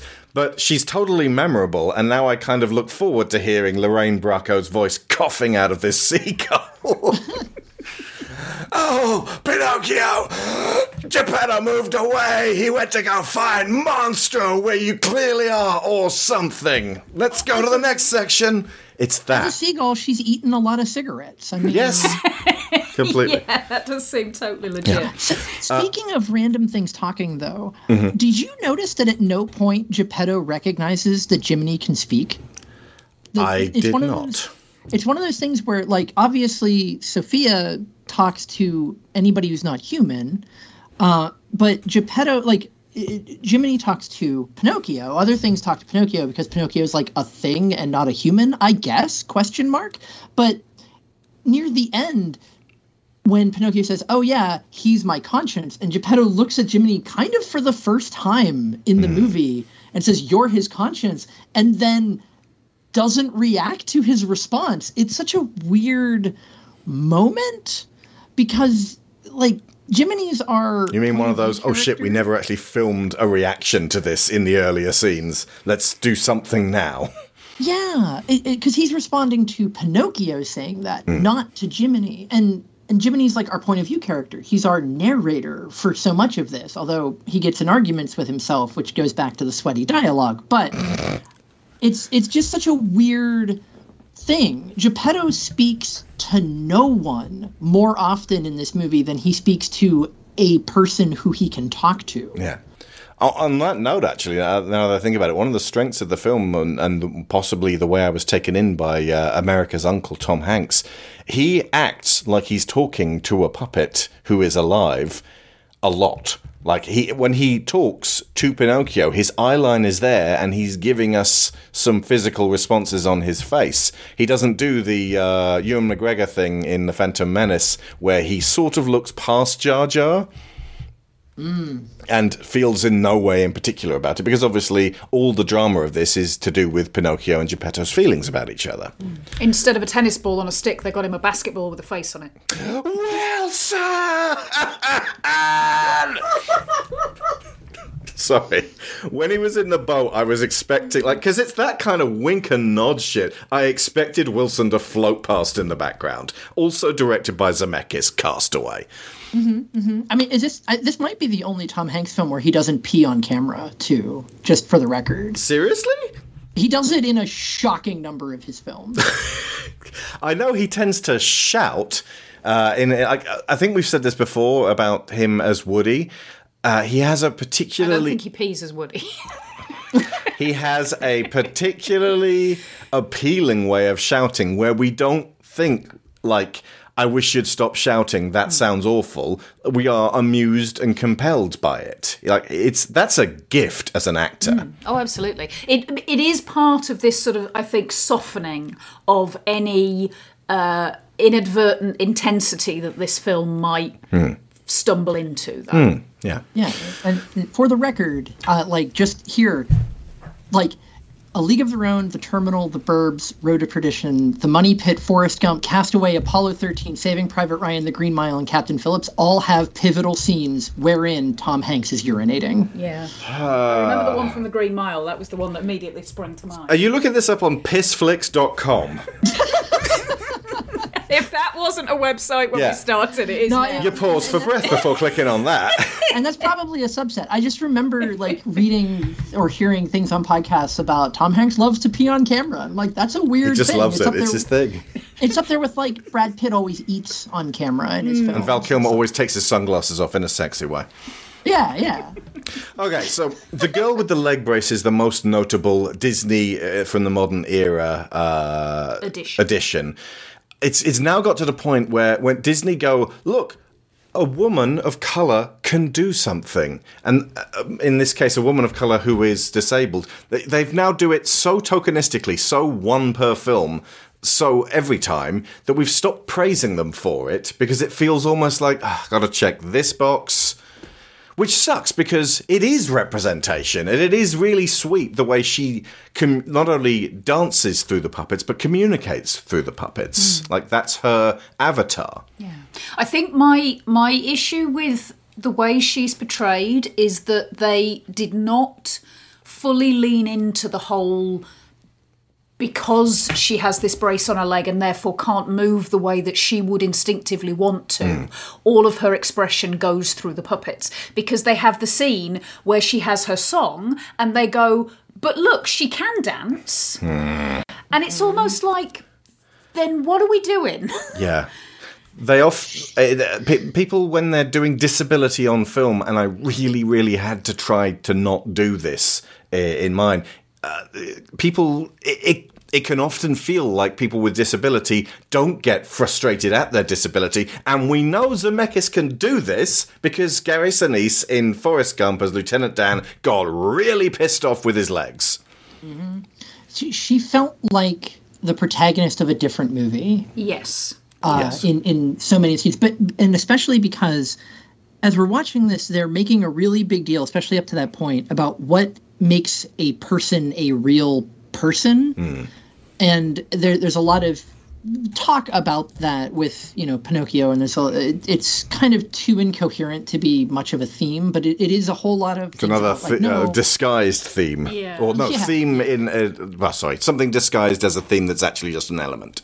It's trying to be a theme, but so everybody's talking to Pinocchio. Well, you're not real. You're a puppet. And so now we meet a person who is partially disabled, who is relegated to the background and has to live through a puppet, which the movie would imply that the one disabled character, the one person of color that has a major role, is not a real person by the language of the film up to that point. And it's very concerning. And then there's a romance arc of sorts that just was uncomfortable between Pinocchio and her puppet. I just didn't know what to do with that. It was just a weirdly Pinocchio's 8 or something. He's not 8 hours. Yeah, well, I mean, he's literally a day old. But, very naive about things. That's the point. Little kid. Yeah. Yeah. It just. I do get what you mean about the being real thing, though, as well, Victoria. I got a couple of notes on the comments and things that people say to Pinocchio to sort of communicate their opinion on what makes a real person. And aside from the outline that he's given by the Blue Fairy and the school teacher telling him that because he's made of wood he's not real, You're an abomination, entitled to an education. You've got Honest John saying if you're going to be real everybody has to know who you are. You've got Sabrina's puppeteer saying if you're going to be real you have to have a way to express yourself.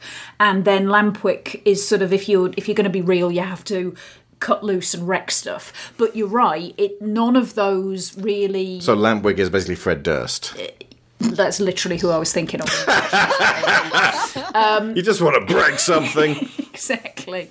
But yeah, none of it sort of becomes coherent enough to develop into what it should do, which is Pinocchio internalising all of these observations and eventually deciding for himself what constitutes being a real boy. I do think that's what they end up with at the end, and I will come back to that about another point that I want to make about it that that Willow and I discussed, but the strings don't seem to come together, ironically.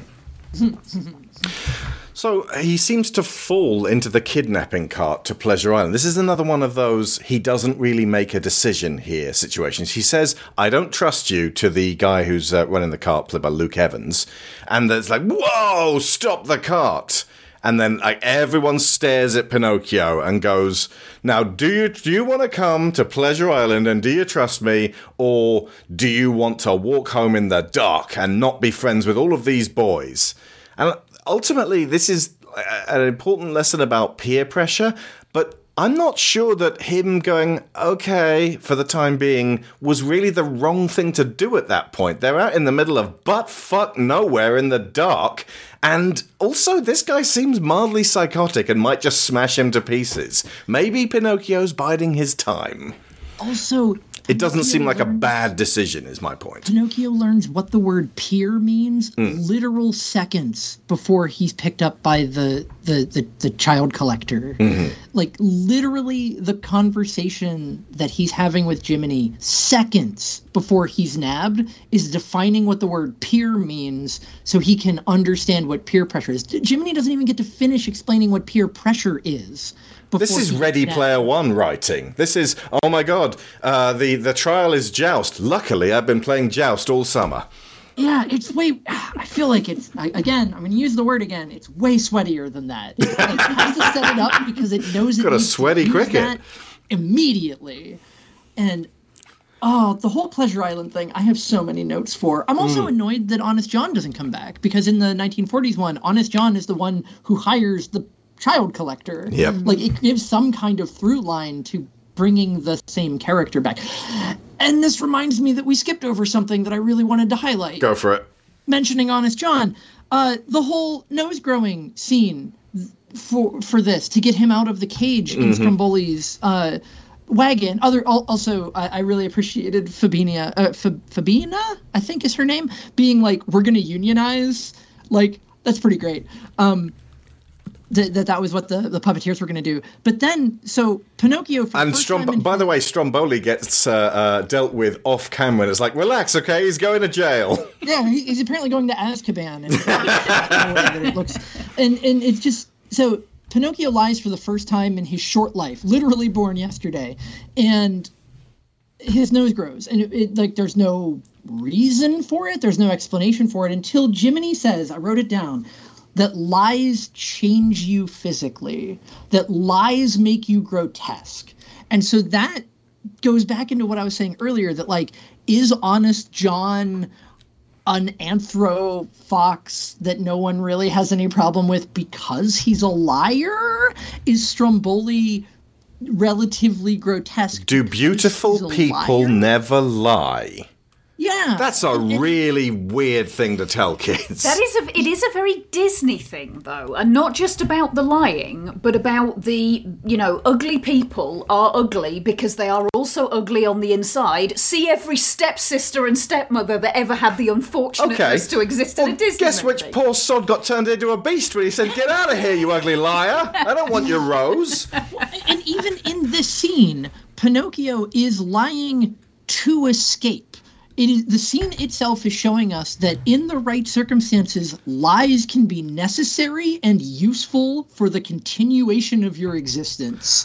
The Del Toro one does that too. But he uses it as a skill.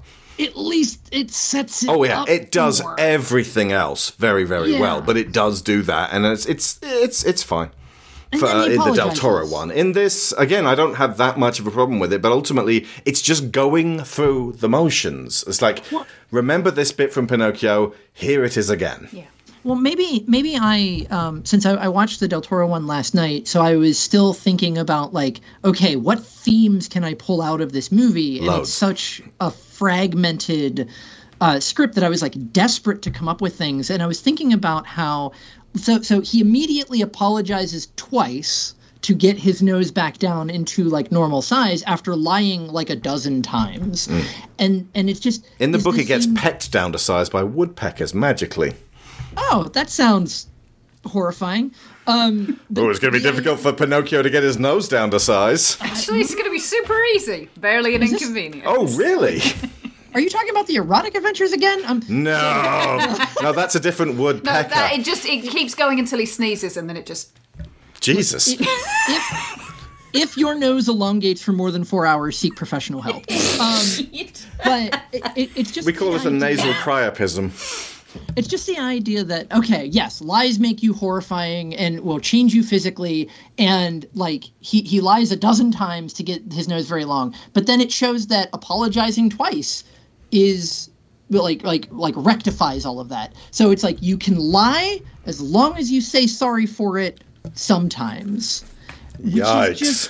What is this trying to tell the viewer about lies? Nothing, because then it comes to nothing and he never lies again in a meaningful way and his nose never grows again. It never gets called back to. It is just, do you remember this scene from the 1940s Pinocchio? Here you go. We gave it to you again. It's another incident disguised as a theme. Yes. Okay. But again, they're taking scenes from other iterations of this and putting them in without any of the supporting details, which means they have these fragmented themes that in the whole usually subverts itself. Yeah. And yeah. Okay, so Pleasure Island, and I said this back when we watched it and were quite enjoying it that first time. We still enjoyed it the second time, but like having seen the Del Toro one, I was like, they could be doing so much more with this and diverting from the standard Disney template of what we've already seen, but that's not their remit. They don't want to divert from it. They shan't and shouldn't. Ultimately, The Lion King made $1 billion because it didn't really deviate from it. It just redelivered these pellets of, remember these dry pellets, remember this? Now he's going to sing Hakuna Matata with these two new people who look a bit like Timon and Pumbaa if they were real. So like, we could blame Disney all day long for having low creativity in this regard. However, they'd have stopped if The Lion King had tanked. They'd have stopped if Aladdin had tanked. They'd have stopped if Cinderella had tanked. They'd have stopped if Beauty and the Beast had tanked. We give them Transformers money collectively as massive audiences, and we give them prominence by talking about Cruella and keeping that at the top of the algorithm. Even negativity keeps this thing, and especially negativity in some cases, keeps this thing in the discourse. The absolute last thing you want is to be the thing that launches at the same time as something that's being talked about a lot, for good and for bad. Yeah. And I do appreciate the irony of us saying that in a show in which we are talking about it. Yes. And on the weekend where we were supposed to be seeing Avatar 2, The Way of Water, but for some reason our local Odeon had blocked my Limitless card. We'll see it in 3D. Not nearly as limitless as the Limitless card would suggest. Yes. Anyway, so when they're in Pleasure Island, first off I was like, how does the economy of this place work? Because these kids are running fucking riot in this lavish theme park, and they're behaving in ways that would just get them killed. They're like arsing about on top of the Ferris wheel. That's just a death trap. And they're smashing everything that they can see, like tiny savages. And I thought, the ultimate aim here is to turn them into donkeys. How much are donkeys gonna get you? How much are the salt mines paying you for these things? To then have to renovate this theme park each and every time to bring it up to standards that these kids don't necessarily need to get to. Like, you're presenting them with a theme park that can't even exist. You don't need to make it this amazing. I assume that the Shadow Wraiths rebuild it because there's just magical Shadow Wraiths made out of sand and evil, I guess.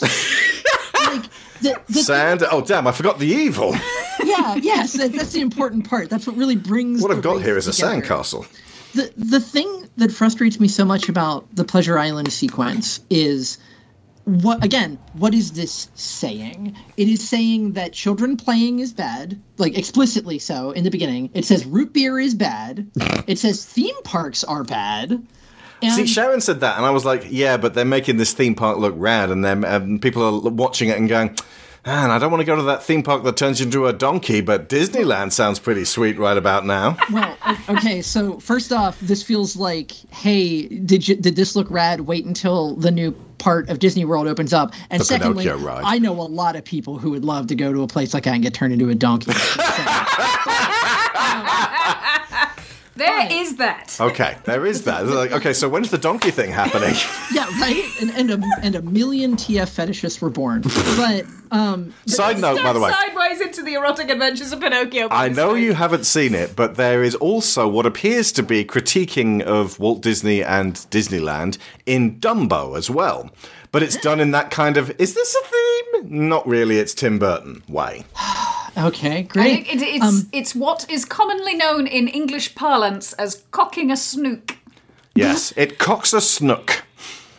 Okay, that's a good phrase. I mean, This Tim Burton thinks he's cock of the walk. Well, he's cock of nothing. The thing, though, is that this is a theme park. It is a designed experience. It's like a video game. Yeah, it's themed after Disneyland. The children in said park are not transgressing because they are being invited to smash those things by the setups. They are being invited to put on weirdly, like, feels kind of uncomfortable, like, protest riot kind of imagery. Like, is a saying that, like, protests and riots are bad.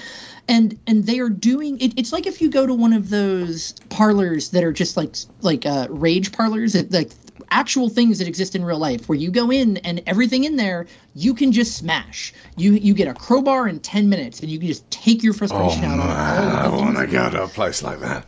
Right? And it is inviting you into that. Again, Like, what's where- the economy on that, though? What I mean, how much are you paying to destroy all these old things? It's friggin' magic. Who knows? He has Shadow Wraith. He's turning you into donkey. You're making this up. Do I get to turn into a donkey? Just asking for a friend.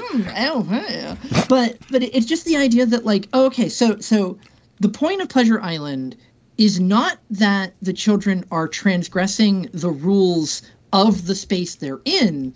It's that they are transgressing societal norms by drinking root beer and going to theme park rides. It doesn't have anywhere near the same cohesiveness. If a creepy Welsh guy pulls up in a horse and cart and offers you a trip to a theme park and all the root beer you can drink, just say no.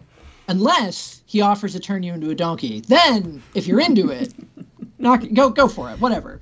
But it is just this idea that, like, what are they transgressing against? Because there's a big theme in this and in the next one we're going to talk about rules obeying and disobeying. And how can you disobey it? Like, if anyone, Pinocchio is the one who is disobeying in this place by not participating in the actions that the space is inviting you to do. And it just makes no sense. Makes me so mad. And also, he doesn't do anything wrong. Pinocchio at no point does anything. He barely even drinks the root beer. Like, why does he get the donkey ears and tail? Even though it does look kind of cool because it's like puppet stuff. I think that's honestly as much of their thinking as it is, because he does not partake of the poison chalice of root beer, that delicious foaming nut brown root beer, and because he doesn't smash anything, he's like, I'm not sure. I'm a morally upright young citizen, and this feels wrong to me. Unlike Lampwick, who gets a David Cronenberg body horror, he ends up only partially donkified. Yeah, but so then that implies that if you go to this place and you play by the rules, you are transgressing societal norms and should be a donkey. If you go to this place and resist because you are a good, upstanding, conscious individual of moral character, well, you're transgressing the rules of the space, so become a donkey too, I guess. So there's no, like, theme. There's nothing you can take out of it. It is just a trap. And the book, because this is like what we're picking at here, is what we're sort of just feeling the edges of, is that the book is actually trying to tell kids, don't be a little gobshite. Listen to your parents, be good, go to school, get an education, pay attention, and then use that learning to work really, really hard. and work really, really hard, and then you'll be a good person and have a soul, and you'll effectively you'll live a good life that way. It's not a poisonous thing to teach them, and ultimately Miyazaki's rather keen on the whole redemption through working your ass off. But it is very much saying to stay in line and never question it, because that's kind of what this donkey thing is. Like it's you get to act like animals, and thus you get turned into animals. But it's the domestication element specifically, because they are turned into animals which are used for work.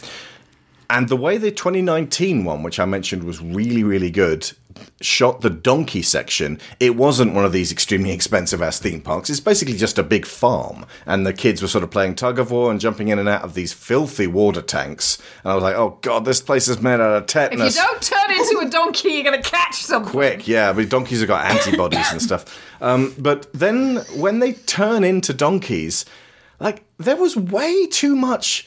the donkey acting was sharp. I was really feeling for these poor animals. Like you're supposed to. That's clearly what they were doing. But there is an undercurrent of the Victorian child labour being an atrocity, and it just felt much more like they had their finger on the pulse of you can shoot this in a way that makes it look like child exploitation, as opposed to the kids actually did something wrong. Yeah, and somebody does it quite well. Indeed. We'll get to him in a minute. So, anything else on Pleasure Island? This feels like a good time to jump into that obey, disobey rules kind of thing, because we're really not going to revisit it through the whole Monstro section. Not for in this, but we are definitely coming back to obey and disobey with Del Toro. So don't seek to exhaust the subject. No. The theme is still currently up there in the inaccessible parts right now. We can think about it, but we can't get to it. But I think that it is appropriate to mention what this movie is saying about rules and obeying them. Mm-hmm. So morals and ethics and carnal forbearance. Sorry, carry on. And this is supposed to be, a morality tale for children, like, essentially, is what we're playing with here, with the original thing. So the things we know is that in the beginning, Geppetto is seen as, like, weird, or at least like of a lesser being, because he runs a shop and refuses to sell things, which is transgressing a rule of society. And in the end, one of the things that he has to learn is that he should sell his cuckoo clocks from his store so he can go out and try to save Pinocchio, which is just like a weird moment, I thought. He sold all the cuckoo clocks and bought a rowboat, right? Yeah.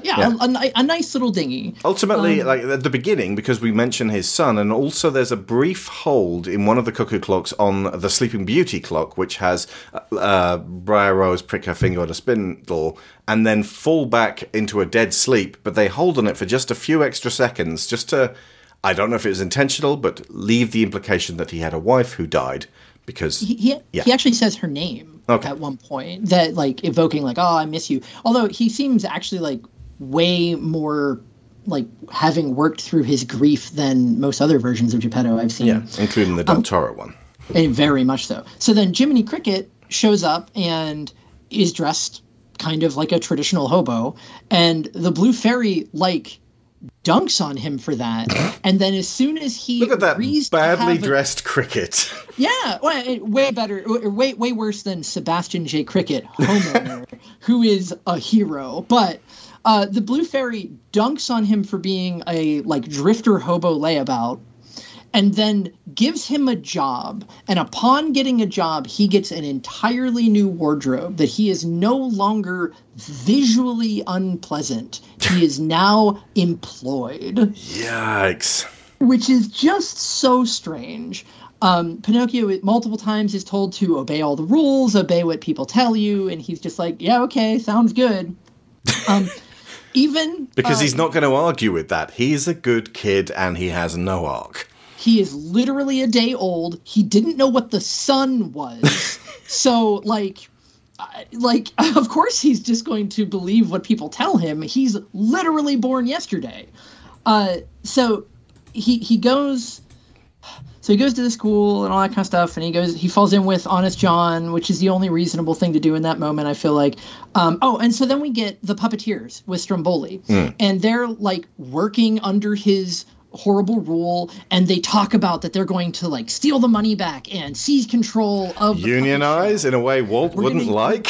We're going to unionize. And then he gets imprisoned entirely unrelated to their doing, and they just take all his stuff. So like even then they were still following the rules, more or less. Like they weren't transgressing in the sense of like, let us unionize and no rising up revolution or negotiation required. Just the law. Just eventually, the comeuppance came to the wrongdoer. Exactly. It's prison ex machina that eventually the evil person will be taken by the police. Relax. Okay, he's going to jail. The oft-spoken words of Denny from The Room. Yeah. A child's view of what happens with criminals. Yeah. And so then it just like, it kind of falls apart for the rest of the movie, where he kind of, he goes to Pleasure Island. There's not really a whole lot of like I was just saying, the obey, disobey rules kind of thing kind of falls to pieces because of like the way the space is and like what it's trying to say. And then the whole thing is he's supposed to have given in to temptation, even though we never see that happen once. And then he gets back and he meets the puppeteer again. And the whole thing there is like he says, no, actually, I can't come with you. I need to go and save my father, Geppetto. And his friend with a weird romance thing with her puppet avatar, says, yeah, that's reasonable. Sounds good. Like, they're friends. Like, what temptation is there? I don't understand how that is a temptation good enough to counteract whatever temptation he gave into in Pleasure Island.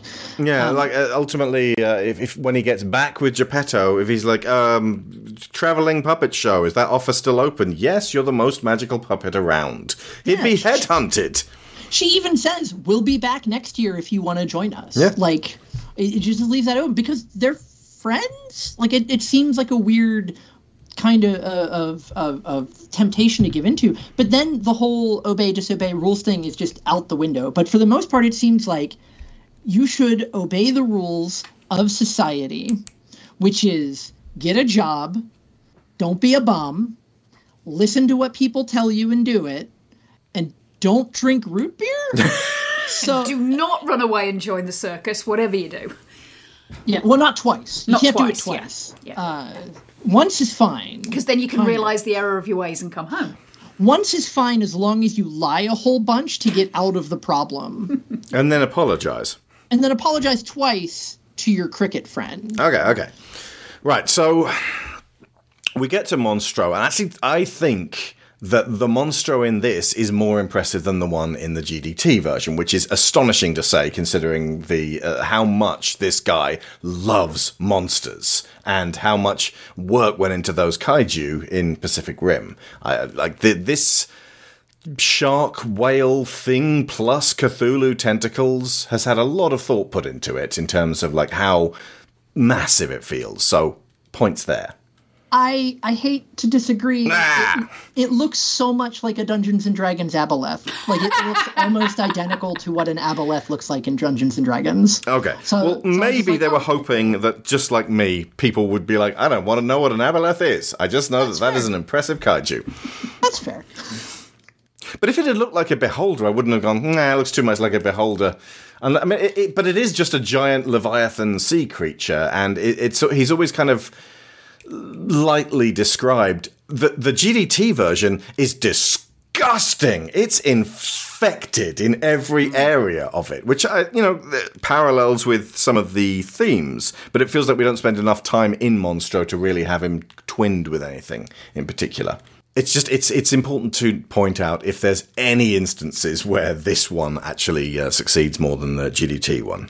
Pinocchio goes in, gets his dad out, uses his freakish feat to turn himself into a small speedboat and race Geppetto to shore, whereupon it feels like Geppetto's dead, and then he wishes upon a star again whilst crying, and we get the Tangled ending where she cries one golden tear onto his cheek. and Geppetto comes back. Now, I had not been watching this the first time around going, yeah, bullshit. I'd just been like, I wonder how they're going to end this one. And I felt, and especially watching Willow's expression through this whole finale sequence, they didn't have to do this, and I feel like this ending can be read in a variety of ways, but ultimately Geppetto says, you don't need to change for me. And you are all, you are as much a real boy as any real boy who ever was. And you got Joe Gordon-Levitt, who actually I think did a really good job of imitating the original Jiminy Cricket and kind of embodying that kind of old-timey character in a context that almost doesn't ask for it, because nobody talks like that anymore, if they ever did. And it won me over, this particular ending, which is why I was quite so surprised that so many people were furious at it. Willow read specifically a trans allegory into this, which I'm fairly certain was not the intention, and I was curious to find out what people thought about it. I asked Pluto and a couple of others on the Discord, and they came back with, if you're reaching and stretching, yeah, maybe, but it doesn't seem particularly intentional. So, yes, Sharon? Do you want to... Just because Willow and I did discuss this a little bit. So it wasn't so much that it was specifically that it was a trans allegory in the story. It was more the idea of, and again, this is like it's almost feels like a theme, but not quite enough. And as you say, I don't for one second think that this was intentional. I think this is just what we were able to piece together when we were discussing it after. Hell of a lot of goodwill for Zemeckis and Hanks. But the thing that Willow picked up on was the exploration of what the construction of gender, and specifically the construction of masculinity, and that being something that society keeps giving you very structured notes on what it should be. And this kind of goes back to what I was saying before about Pinocchio keeps getting these little outlines from people over what constitutes making him a real boy.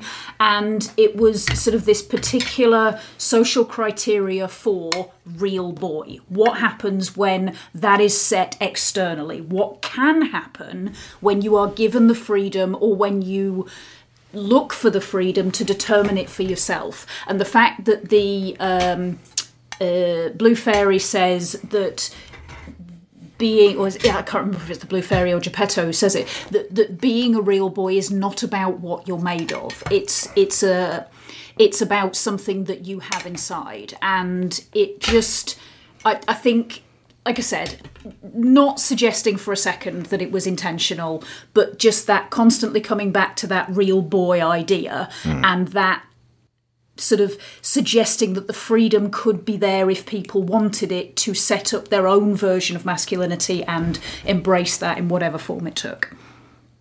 Yeah, I would love a version of Pinocchio that was exploring the concept of masculinity specifically. Like, what does it mean to be a boy, and like dealing with like toxic masculinity concepts and such like that. Lynn and I ended up having a kind of a long conversation while we were watching this movie on that topic. Like, oh, they could go in this way, and then they didn't. And Pleasure Island's right there. All you do is just make it sort of like, what are you, a man or not? Yeah, which we'll get to it. But boy, howdy, the Pleasure Island in Del Toro's movie is a bit different. But the problem for me, because I unfortunately have to agree with Pluto and the others, because it's still being defined by an outside person. By like a in dude, the end, yeah. It's not Pinocchio who says, no, I am a real boy. I am me, and it's fine, and I'm as real as anyone else. It is still Geppetto saying, but these are the 3 criteria for being a real boy, and you match them. It's still, there's something about that didn't sit right with me, given the kind of like trans read. I would never take that away from Willow and you, obviously. Like you read what you read into it, and I think that's incredibly valid. I didn't for those reasons. I think it's the fact that we latched onto that Pinocchio's a decent kid from the get-go, doesn't do anything shitty in particular because he has no arc, and is rejected by the school. Those all sort of like played into the idea that, whoa, well, Pinocchio doesn't necessarily fit with other people's idea of what a boy should be. I wonder if they're going to go somewhere with that. And our minds were clearly leaning into that so hard that we read too much into the ending. We punched right through the wall. Yeah. It would have been incredible if they had gone somewhere with that. Like, I would have given this movie so much credit if that's the direction that they had gone with the kind of exploration in the end. Like, even if it was like muddled up into that point, and then they like really sat down and did that, or even explored Geppetto's like agoraphobia that is mentioned in the beginning and then never comes back, really. Like, if they were in Monstro, that scene that lasts like 4 minutes, it's so like blink and you miss it, where Pinocchio does a superhero landing. Anyway, if the conflict of that scene was Geppetto being like, well, maybe I don't want to leave. Like, this is a perfectly fine place. We have fish. We have other means. All of the people I love are here. And then it actually is Pinocchio saying, no, there's a big world out there. There's so much to experience. There's so much to love and understand. And it was like, that was a conflict between them, would have been something that I think would have made the ending more interesting, just along a similar lines as if they had explored more and like who it is. Like, no one defines what a real boy is. I am a real boy would have been a great ending too. And so I don't know. It just kind of goes into all the other stuff we talked about. Yeah. Oh, and one final design bit. I like the fact that when he becomes a bit partially donkified, his tail is segmented. I pointed out to Sharon that when he turns into a real live donkey, he's kind of a step closer to being a real live boy. At least he's organic. He might get organs. In some versions we watched today, he actually does go full donkey. And, he ends up in Tijuana. It's a right palaver. Oh, my. Good God. We did not watch that version, and I do not intend to. Anyway, but the fact that he's kind of turning into a wooden donkey, it makes it like, so I think, what's his name? Doesn't the Luke Evans goes, says, a wooden donkey? That's worth a fortune. And we just looked at each other and went, how? But even in like the regular book version of when he goes full donkey, he then gets drafted in the lamest circus ever. That's like, yes, a donkey, and it will now jump through a burning hoop, not once, not twice, but 3 times. And I'm like, there's got to be better circuses than this. This sucks. And eventually the donkey falls over on his 3rd attempt. And this is in the 2019 one. The ringmaster goes, right, better take it outside, turn it into a drum. And I'm like, fuck it out. And again, this is what I mean by they go so hard on the donkeys. Casual animal cruelty in these stories. They kick this donkey off a cliff, and it turns into a CGI donkey briefly. I'm like, thank God, because it feels like in Italy there might not be donkey rules regarding what you can and can't do with them. Or in certain countries. I don't know. That sounds racist. But what I prize is any scenario where an animal is definitely not being harmed. But anyway, let's talk about the Del Toro one, shall we? Oh, thank goodness. Because we talked about this one for an hour and a quarter now, and it feels like it's going to be disproportionately slanted in favour of the Disney one. Yeah, so. as long as our conversation isn't just, it's good, you should see it. End of podcast. Plus superlatives, it's excellent. It's very good. It's really good. It might be the best version of this story I've ever seen. It's End of podcast. Interesting. Oh, no. I'll fetch the bit of wood. Yeah. I'll fetch the Pinocchio. Chase you around the garden with a puppet. Okay.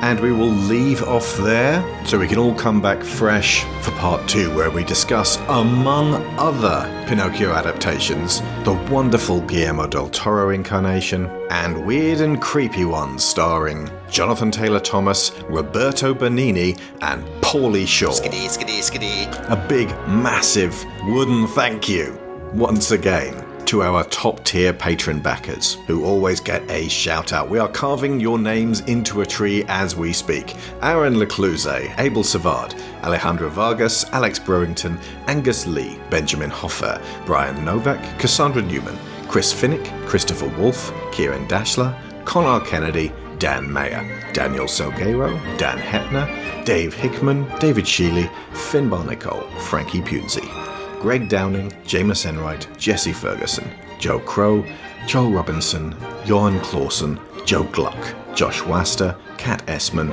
Kevin Vahey, Lorraine Chisholm, Marty Polmeyer, Matthew A. Siebert, Michael Haskell, Robbie Crow, Sarah Montgomery, Timu Hellas Hayo, Tim Rosensky, Timothy Green, Toby Skills Jungius, Tom Painter, Trey Contreras, and Valencia Burns. And we will finish on the wonderful Cynthia Erivo, the shining star of this film.